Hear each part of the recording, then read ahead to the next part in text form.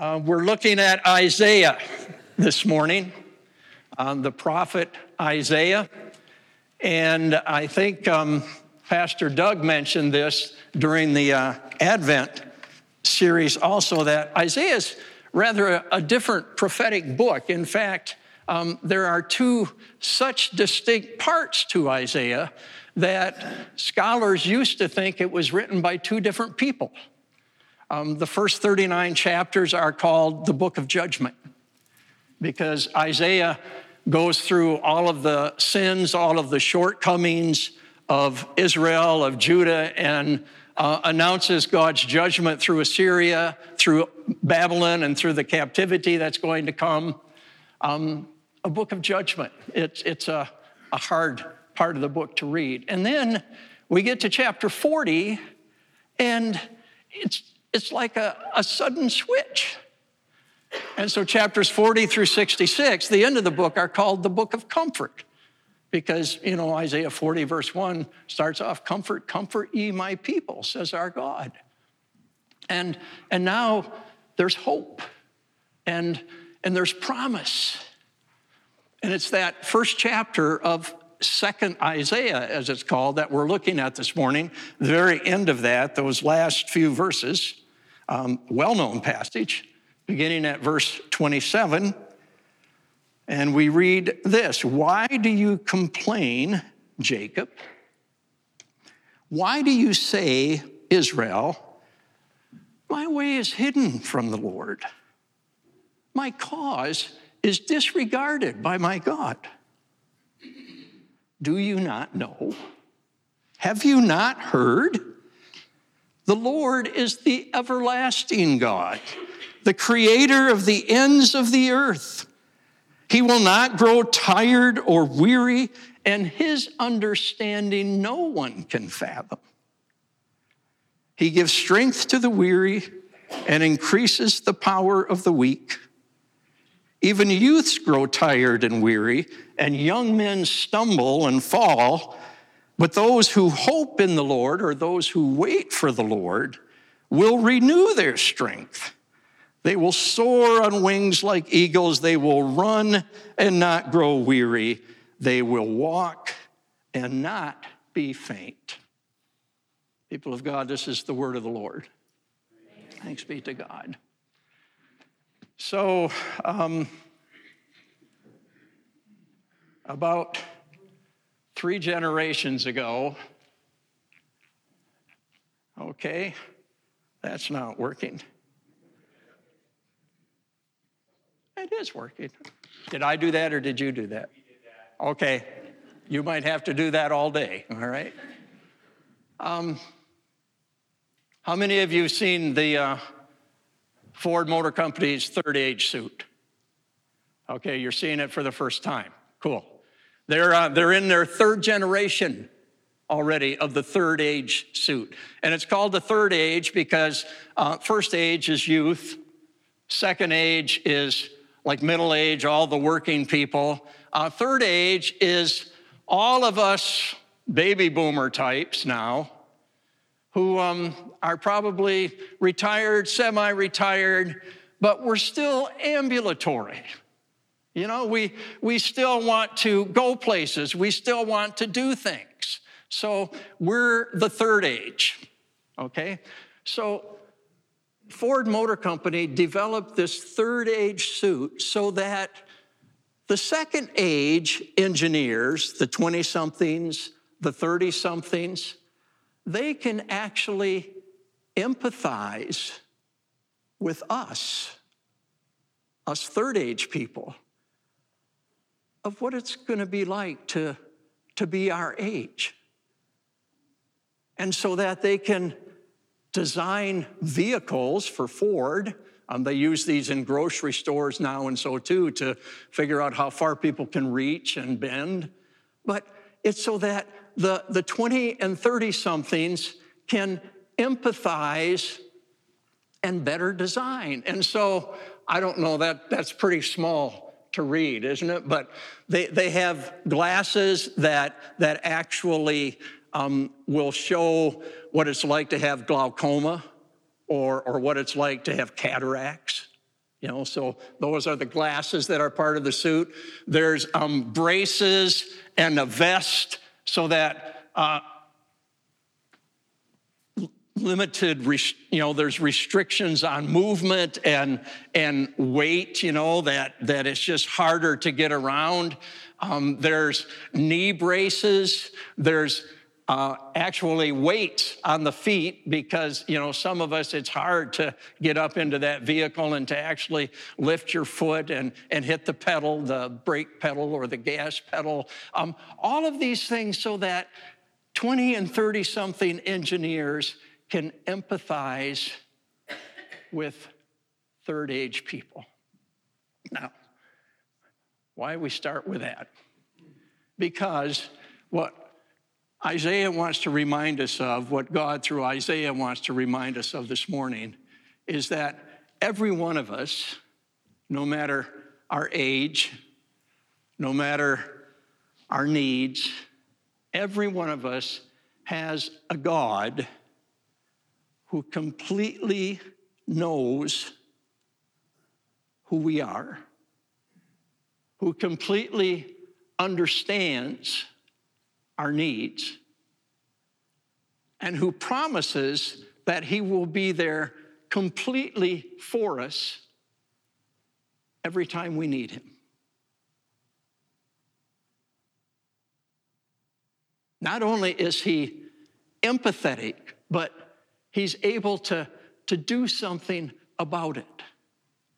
This is Olam, the eternal God, the everlasting God that we read here. And as we start a whole nother year, I thought it would be a good idea, just even though our times change and our bodies change and everything about us changes, it's good to hear this word that we have a God who's always here for us.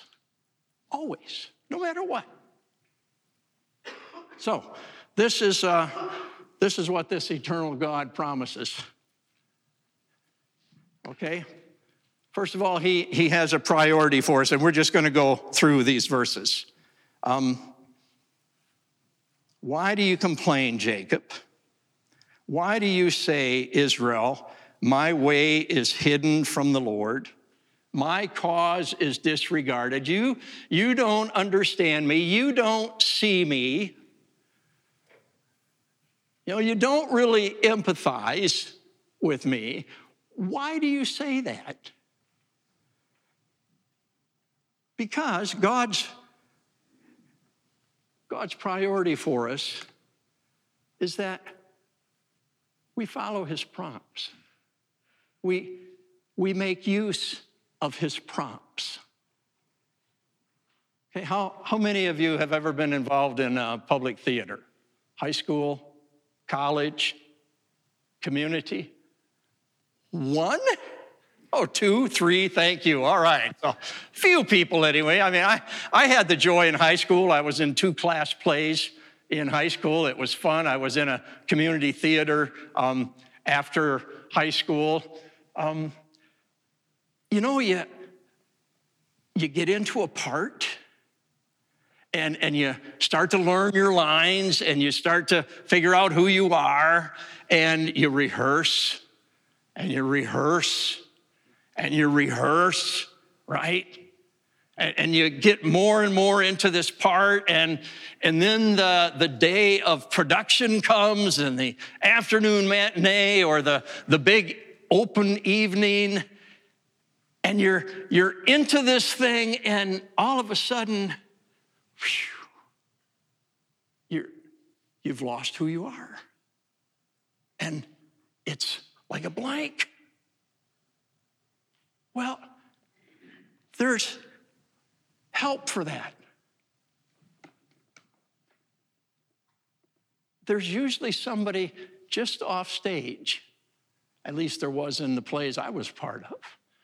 You don't see them from the audience, from the congregation, but you can see them just off the periphery if you're on the stage, and you can hear them, and they give you prompts, and they remind you of your lines. They remind you of your part. They remind you of who you are. And this is what God is doing in Isaiah chapter 40. Why do you say my way's hidden from the Lord? Why do you say my cause is disregarded by God? Do you not know? Have you not heard? Of course they have. Of course they knew. Every Israelite boy, every Jewish girl, from the time they were in the cradle all the way up, they heard all of this stuff about God. They knew all of the stories. They knew all of the redemptive history from the very beginning to that point. They knew it. But sometimes we forget. Sometimes we get so caught up in the moment that it just goes over our head. And so we need a prompt. Don't you know? Haven't you heard? I want to remind you, the Lord is the everlasting God. He's the creator of the ends of the earth. What do you mean he's lost sight of you? What do you mean he can't empathize with you? He's everlasting God. Did you forget? And so, this is the prompt. God is saying, get your eyes off yourself. Whatever's going on in all of our changes, whatever's happening, put your mind on my presence. I'm with you. I am the everlasting God, El Olam, the God of all ages, the creator of the ends of the earth. Notice he doesn't say the one who's created. He says the creator. God is still creator. You know, the James Webb Space Telescope has just come out this year, these awesome pictures. But you know what's happening? I read just a little bit about this. One astrophysicist, when they're seeing these more vivid images now of the far reaches of galaxies, one published a big paper and the title was Panic! Exclamation point. Because there are things they're finding out now that aren't according to what they always thought. The Big Bang Theory is even in question. God is still at work. God is still creating. God doesn't fit in anybody's mold. He didn't just create once and he's done with it. He is the creator of the ends of the earth. By the time we're done in our service here this morning, just the time that we've met together, over 15,000 babies will have been born into our world. 250 babies, a little more than that now, over 250 babies born every minute. 15,000 every hour. Those are 15,000 unique creations of God. He is still creating. He says, have you forgotten? Have you lost sight of that? I am eternal, everlasting God. I want you to just think about my presence in your life. Because this is the thing that he promises, is he will provide. Okay? The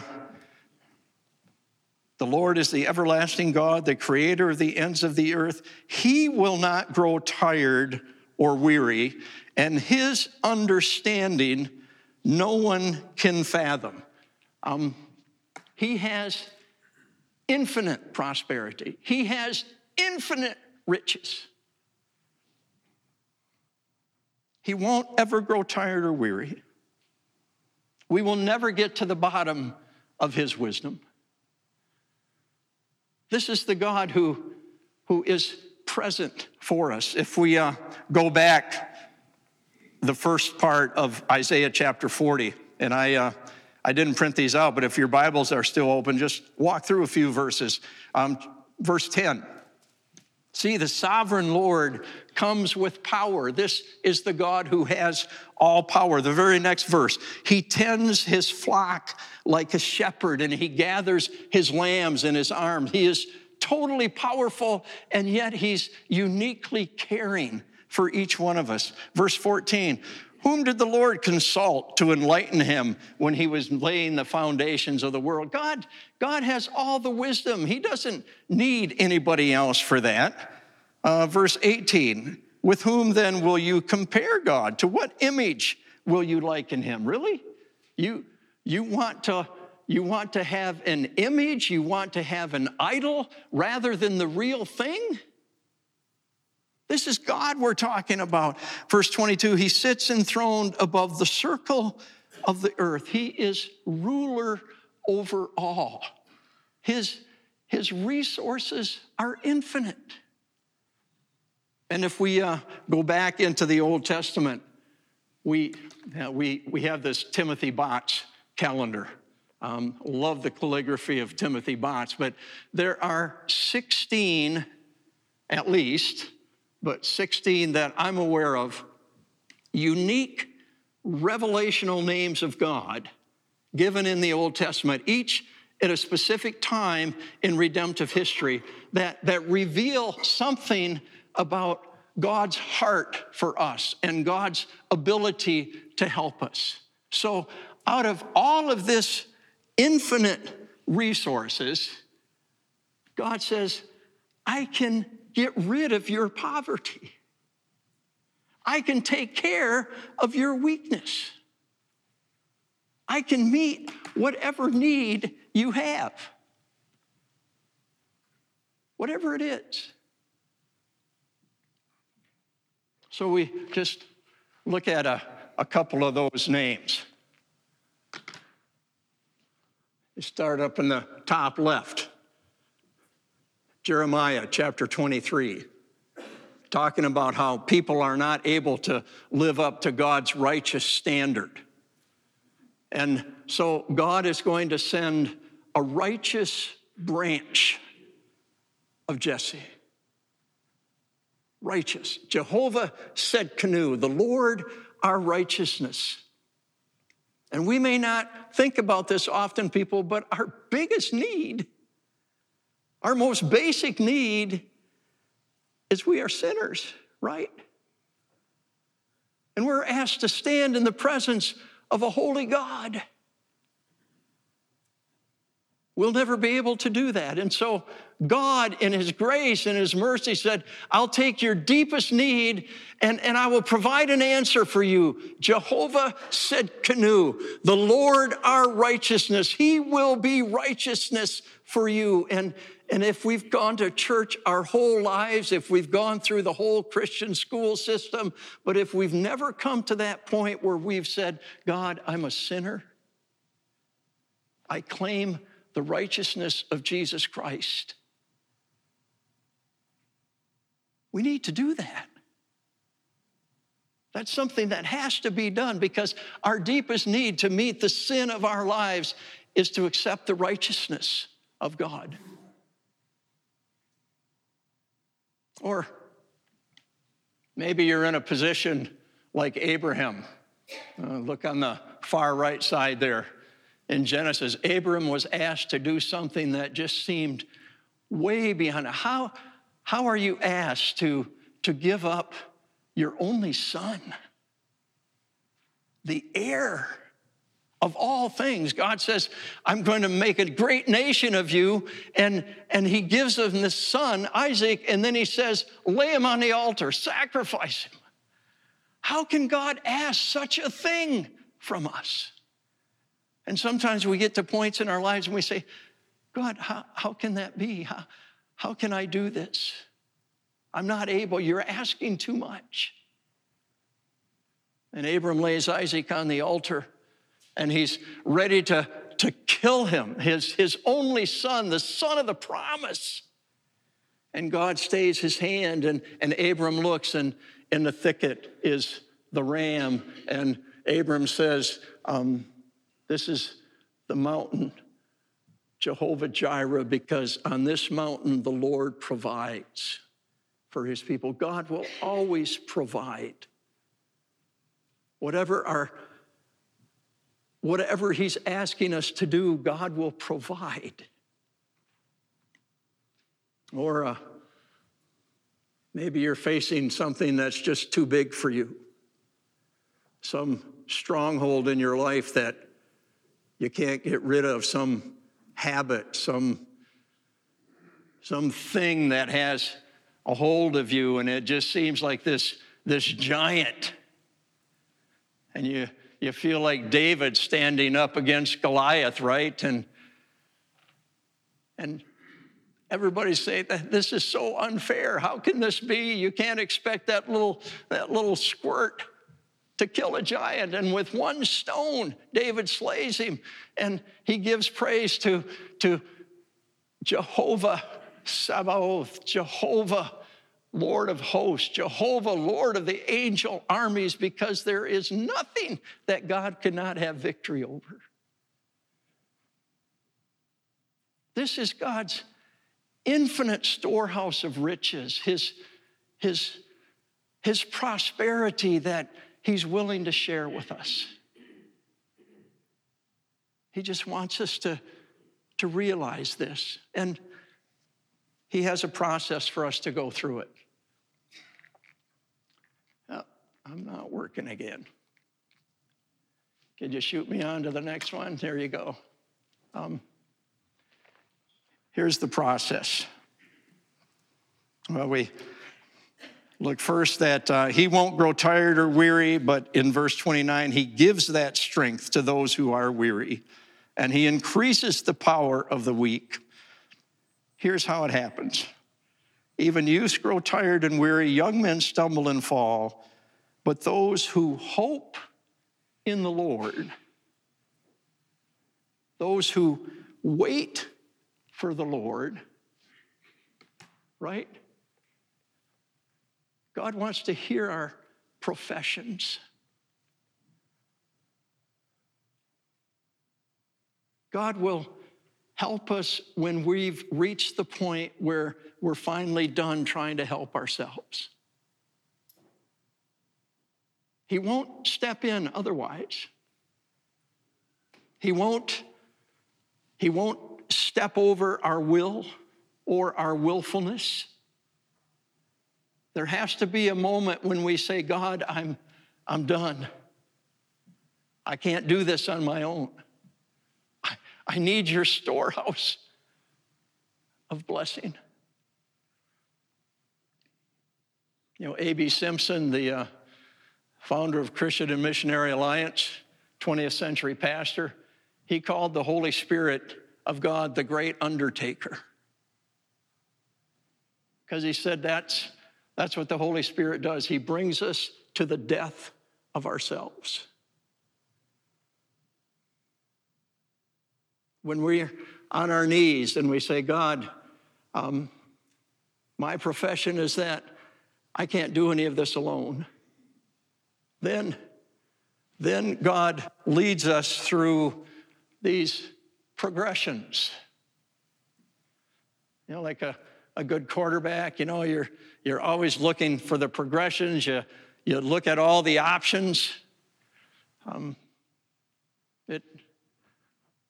We look at that, though, and we say that, man, is that progression or is that regression, right? Start out soaring like eagles and run, and then you end up just kind of walking along, right?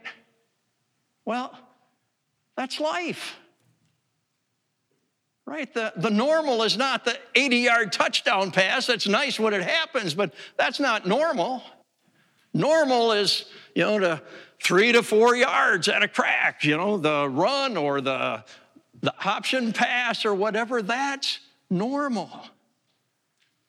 We always want this great life, and God says normal is just putting one foot ahead of the other and trusting me in this. You know, Peter on the Mount of Transfiguration, he wanted to build huts, right? He wanted to stay there. He says, God, this is great. Let's just be here. This is really living. And Jesus says, no, real life is going down into the demon-possessed valley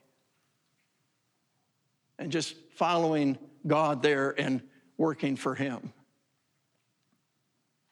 And so this is the progression. Our life is most of the time not soaring like eagles, not running, but just walking along, one foot in front of the other, just being faithful, persevering. And you see, God's promise is, I am with you. I am El Olam. I am always present. We get caught up in, Peter Pan and Ponce de Leon, Cracker Barrel. Peter Pan never wanted to grow up, right? Don't want any responsibilities. Just let's live like a kid, Ponce de Leon, whether he got a rough deal on that or not, but he's always seen as the one who did grow up, but wanted to find the fountain of youth so he could be young again, right? Cracker Barrel. You go into a Cracker Barrel, it's like walking back in history about 30 years, because I guess somehow those were the good old days. If we could only live then, it would be great. El Olam says, I'm your God now. Whatever is now for you, I will be God for you. And I will bring all of my resources to bear so that all of your weak areas can be strong. And to help us remember that, I encourage you, I invite you to pick up, I made some little bookmarks. Each one of these, there's 16 different ones. There's 16 different colors. So there's over 300 of them out there when you go out. But these are God's revealed names in the Old Testament. And the scripture verse where it's found and a little history about it. Take one with you as you go out this morning. Take one with you into this new year. This one happens to be El Roi, the God who sees. Genesis 16, when Abram's maid is put out to pasture with her son, and she's crying, and God sees her in her abuse and in her need, and so she says, I have been seen by El Roi, the God who sees. But there are 15 others out there. Take one with you. There's plenty to go around. In fact, you could take two with you this morning, all right? But just remember this year that whatever you get involved in, God's with you. He has your back. He loves you. Let's pray together. Father, thank you for caring for us so uniquely and so completely. Thank you for your promise that you will never leave us, you will never forsake us, even though sometimes we confess, Lord, we have a hard time sensing your presence. We just admit to you now, we know it's never you who've left, because your promise is to be with us always to the end of the age. We receive that and we thank you this morning. In Jesus' name we pray. God's people said, amen.